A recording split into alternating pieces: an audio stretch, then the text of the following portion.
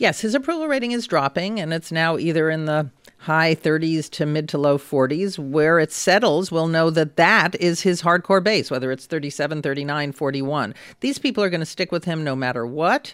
The president is also paying very close attention to his base. You know, he gave that speech at Liberty University yesterday. White evangelicals are the core of his base. He delivered on Neil Gorsuch. He's rolling back Obama-era regulations. These are the things that his base and conservatives wanted most. They were willing to look beyond all the other aspects of Trump to get those things, and he has delivered. And he doesn't seem to feel that he needs to reach out much beyond that.